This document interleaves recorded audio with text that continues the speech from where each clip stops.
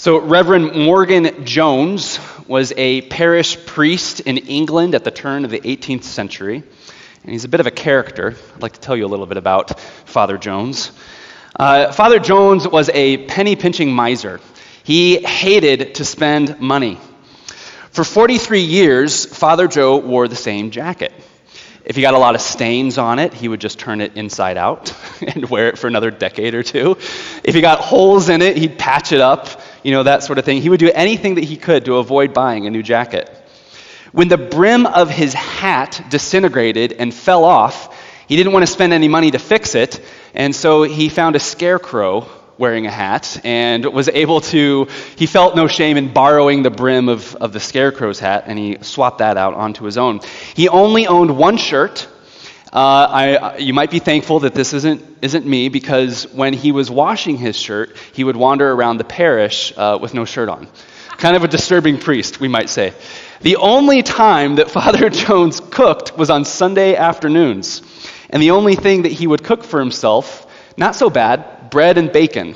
All right, cool, nice. But here's the funny thing. Whenever he ran out of food, he would take it upon himself at that moment to go and pay his parishioners a visit. And it always seemed to happen to coincide with dinner time. And the townspeople, they were routinely annoyed by Father Jones. Well, in 1824, Morgan Jones retired. And this might come as a shocker to you, but no one in the village wanted to put him up for free for the rest of his days. But thankfully, he found some distant relatives in Wales who he was able to go and mooch off of for a few more years. And eventually, Father Jones passed away after 3 years of living with his distant relatives.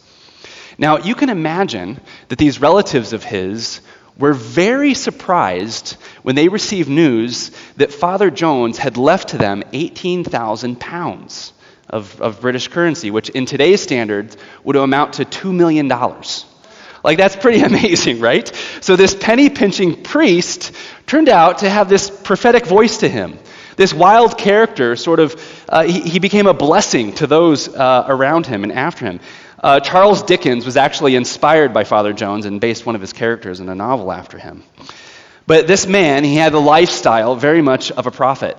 And he reminded those around him not to treasure things in heaven, but instead to give generously to loved ones, to others. Well, we're in the season of Advent right now. And this is a rather uncomfortable season. It's a season of waiting in the dark. It's a season of asking God, where are you? Of looking up into the stars and not necessarily hearing an answer in return. This is a season of wandering in the wilderness, which is a disorienting place to be. Oftentimes we're looking at the ground, we're kind of swiping our feet along the dirt, looking for a path to emerge, and it's not always easy to see one. The season of Advent is a season of lament, a season of sorrow, a season of looking within oneself, searching for answers, looking without ourselves and looking for answers there. Now, typically the American church isn't a big fan of Advent. In fact, I've been chatting with some of you before the service about that. I was chatting with one pastor, and he said, this is usually the time in which you start cranking out the Christmas carols. Even here in the American church, we really like to reach forward and grab that warm, fuzzy blanket of Christmas and try to pull it back over ourselves until the dark days of Advent are all gone. But meanwhile, the historic church practices the season of Advent. And I realize that for many of us, myself included, this kind of feels like a double life. I don't pretend to be ignorant of that. You see, outside of these walls, we try to look for opportunities to brighten these dark days. Our own family, we've hung up our Christmas tree. There's lights on our house. There's a big, obnoxious wooden Santa Claus in front of my house right now. We're joining in it. But at the same time, it's our conviction that within the walls of the church, we come here, it's our conviction as the bride of Christ, as a part of her prophetic witness, to stand alongside those who are in the darkness. And yes, we say the darkness is real. It's very real, in fact. But Christ is with you. Christ is with you. And it's our call as believers to carry that light into the darkness. So there's no doubt that these are dark times in our world as well. Just last Sunday, 7 days ago, in a small West African country, jihadists killed 14 people in a small evangelical church. And even just a few blocks north of here, on that same day, Sunday, a man took the lives of all those in his household as well as his own. You see, the church needs Advent because it forces us to look at these things. It forces us to stand alongside the prophets, to turn our gaze upward and ask God, where are you? O Lord, that you would tear open the heavens and come down. Well, today, the black sky begins to tear a little bit. Today, we get a little bit of glimmer of light. Today, God sends to us a man with a weird coat who eats funny food, a man with a strange and bizarre prophetic voice, and he has some challenging words for us. But they're words of hope, words of peace, words of wholeness for us. So John the Baptist, he's not an easy man to like. This isn't someone who you would want to really come and invite over for dinner sometime. You probably wouldn't want him setting foot in your house. You know, John the Baptist, his default face, like his resting face, is probably a scowl with crazy eyes, just glaring into your soul. And I would imagine that camel's hair, that's got to have a real strong funk to it. It's not something you'd want to get close to. And John, he's not someone who belongs in our Advent practices either. We don't put John the Baptist in our nativity scenes. He'd probably be busy trying to baptize the shepherds, or he'd be looking at the wise men being like, what's your motive? Why are you here? Who told you about this? And we also don't want John writing our Christmas cards for us. Merry Christmas, you brood of vipers. That's not a very lovely thing to do this year. So he's an offensive man, and he's got an offensive message to him. And yet here he is, standing in the dark wilderness of Advent. And I would say that he is exactly what we need today. John the Baptist stands full of the Holy Spirit, like a beam of a spotlight, just shooting upward, rupturing the night sky. And his voice, although jarring, is at the same time pure and beautiful and full of power and authority. And his words are for you today. They're for all of us. So how might this strange man standing in the wilderness speak to the wilderness of today's world? Well, I think he's got 3 words for us today. So first, he gives us a word of preparation. He says, get ready, for the king is coming. His kingdom is about to come. Come, get ready. Prepare the way of the Lord. Make his paths straight. The kingdom of heaven is at hand, says John. This is good news. So many of you know that I used to teach in a middle school. Plenty of stories from those fun, interesting days. But it was always super nerve-wracking when I knew that the principal was going to come and sit in my class and judge me. And I'm kidding. The school that I used to work, the principal was very kind. But it was still very nerve-wracking for me. And leading up to this, I would be busy cleaning the room, making sure that all the graffiti was wiped off the desks, making sure that like vision poster that the teachers get, was displayed prominently in the classroom. I want the principal to know I'm aligned with the values of the school. I'd review my lesson plan like over and over and over, make sure that I could execute it perfectly on that day, because I wanted to receive perfect remarks from the principal. I wanted to please her. I wanted to make sure that she was satisfied with my work. But what if I was an awful teacher? Like, what if I was a scoundrel of a teacher, right? Like, what if I never took out the trash? What if when a kid broke the chairs, like I just kind of left it that way and didn't really report it? What if I let the kids just go to town with their graffiti all over the place? And what if I ignored the curriculum? What if instead I just forced the kids to, make fidget spinners or something that I would then go and sell on the black market? I don't know. Like that'd be awful, right? If that was the case, who would want the principal to come? Who would want the principal to come if that's the way the kids were being treated? The kids would. They're the ones who'd want the principal to come, right? They'd want this guy, they'd want this rascal to be kicked out of that school in no time. Well, in a similar way, the Jews in the first century, they were desperate for justice. They wanted the authority to come into the room. They were tired of being oppressed by the Romans. They were being taxed into oblivion. And they wanted the voice, or anytime they voiced opposition, the army would come and just push them back into their place. But in a way, they're also kind of like the teacher. They're also taking a little bit of ownership of the situation of their day as well. Like the Jews, they wanted to prepare their own lives. They wanted to make room. They wanted to make space. They wanted to change their habits because they wanted to make sure that when the king showed up, there was no barriers there, that he would have no problem in coming to speak to them. And this is why they go out to the wilderness. Not a friendly place to go. But this is why they wanted to go out to the wilderness, so that they could hear the word of God proclaimed afresh.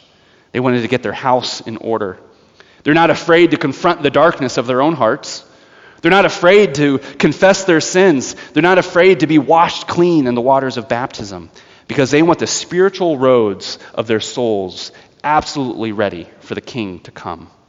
This is why revival is happening here. Remember a couple of weeks ago talking about revival? This is clearly a revival. The word of God is being preached. Baptisms are happening here. Great crowds are coming to witness this because people are desperate for God to come. Well, it's not just those wanting justice who are visiting John either. The beautiful people come. The perfect people come. Those who seem to have all the answers come out as well. Well, the second word is that John has a word to these perfect people. The Pharisees and the Sadducees, they come to check things out.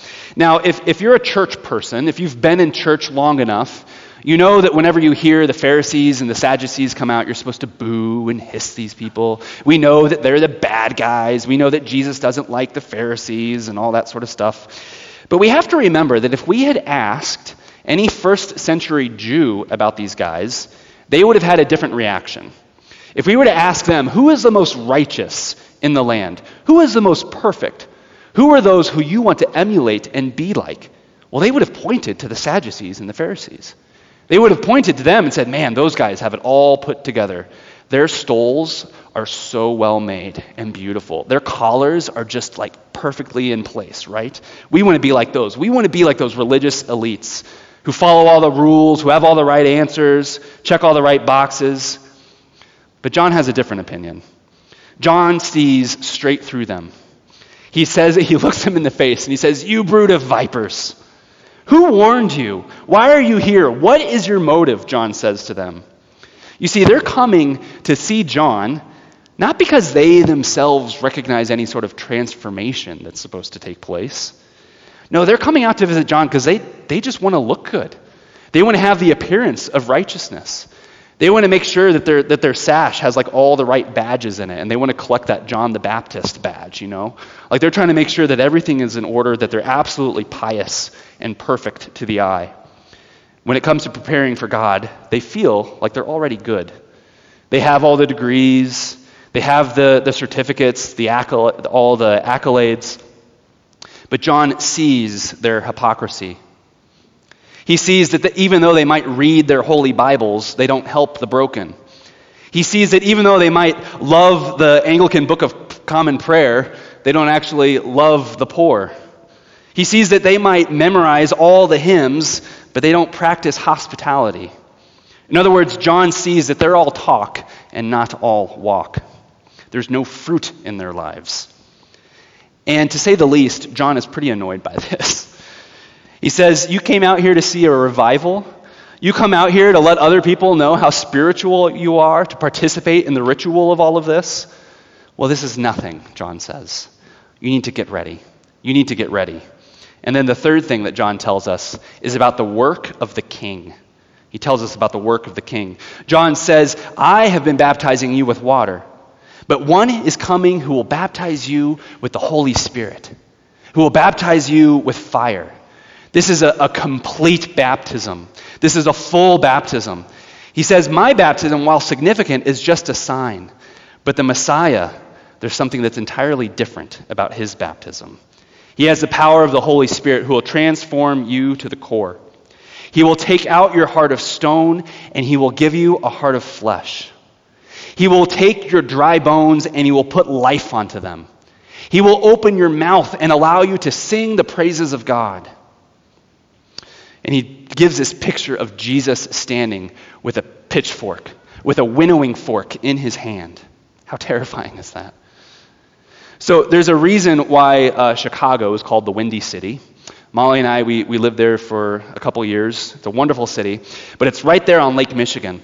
And when that wind comes in from the lake and it hits the city, it gets filtered in through the buildings, and it just becomes this, it's like you're getting blasted by this Arctic chill. It doesn't matter if you're wearing some like windbreaker coat or anything like that. Like it just goes through you, it pierces you to the bone. It's super cold. Like I'll take a winter here in Minnesota over Chicago any day. We get the sun here in Minnesota. It's lovely winter. But this is similar to how John is describing the work of Jesus. So in those days, a farmer would use wind to separate the wheat from the chaff. And so a farmer would find two buildings or two structures that are kind of close to each other where the wind would come in and just shoot through that little passageway. And what the farmer would do, he would make a big pile of the newly harvested wheat right in between the two structures. And he would wait for that wind to come. And when a strong gust of wind comes through there, he would stick his fork into the wheat and throw it up into the air. Well, the grain is fairly heavy. It's fairly smooth. And so like small pebbles, it would just fall to the ground very quickly. But the chaff, on the other hand, the husk of the wheat is very thin, and it's kind of like paper. And so as the wind blows through that tunnel, it catches the chaff and blows it away. And the grain is very useful. The grain is very useful for making bread. The chaff is very useful as well. The chaff is very useful for making a big mess. There's nothing you could actually do with the chaff. As you can imagine, because it's made of no substance, it's just this papery sort of stuff, it burns very, very, very quickly. Well, December is obviously a busy season for all of us. We're very distracted during this time. There's a lot going on. But the message of Advent is that the judgment of God is indeed coming. So Advent is an invitation that in spite of the busyness of everything, to go out to the wilderness, to look into the darkness of not just the world, but the darkness of our own hearts, the darkness that dwells within all of us, you and me. And so we not only ask, where is God, but we also ask questions about ourselves. We ask, where am I preoccupied with my own appearances? Do I fixate on my own titles, my own accomplishments, the networks that I'm involved in, my reputation? Do I look at myself and say, of course God can use me. Like, look at everything that I've been able to do. So the passage today tells us that there are two kinds of people. There are those who are desperate for revival. Those who are desperate for justice, who want to see God come now and make all things new. But then there are those who are really impressed by themselves. They think that participating in the liturgy of their day is something that helps them look better, to gain ahead in life. And John has harsh words for us. He says the axe is at the foot of the tree. And also he says the Messiah is coming with his winnowing fork in hand. And Jesus does come. And he wants to lift you into the air. He wants to toss you up into the air, which is not always a comfortable thing to have your life tossed into the air. But sometimes that's what the Lord does to grab our attention. And by the power of the Holy Spirit, he wants to remove all that is holding you back in your life from experiencing Christ. He wants to take that all away from you. The Lord is looking for those who are hungry for revival, who are hungry for his word, who are hungry to be met by him. He's looking for those who aren't afraid of the darkness. And not just the darkness of the world, but the darkness that's dwelling within us. Because those dark places, this is the great paradox of Christ, those dark places are the perfect places for planting grain. Because by the light of his grace, by the power of his Holy Spirit, those are the places where the Lord Jesus Christ can create life. And that, my friends, is what the world needs. That is what the world needs. The world needs to see life in these dark places. You and I, the church, places where great fruit is able to grow and emerge. Fruit of hope and peace and joy and love. So come. I invite you to come. Come forward today. Come not by your own merits or your own reputation, but come to lay down your burdens, to lay down the chaff of our souls and experience the fruit of God's kingdom. Let us pray. Lord Jesus Christ, we thank you for your word, and we thank you for the words of John the Baptist, that great prophet of old. I pray, Lord, that this week, as we go about our weeks and our lives, that these words would soak within us, that we would examine our hearts and look for ways in which we're relying on ourselves instead of you. Lord Jesus Christ, you are building your kingdom. You are inaugurating your kingdom, and I thank you for calling us to be a part of it. May Restoration be a place of great fruit and growth in the midst of a dark world, Lord. Use us to proclaim your glory. It's in your name and for your glory we pray. Amen.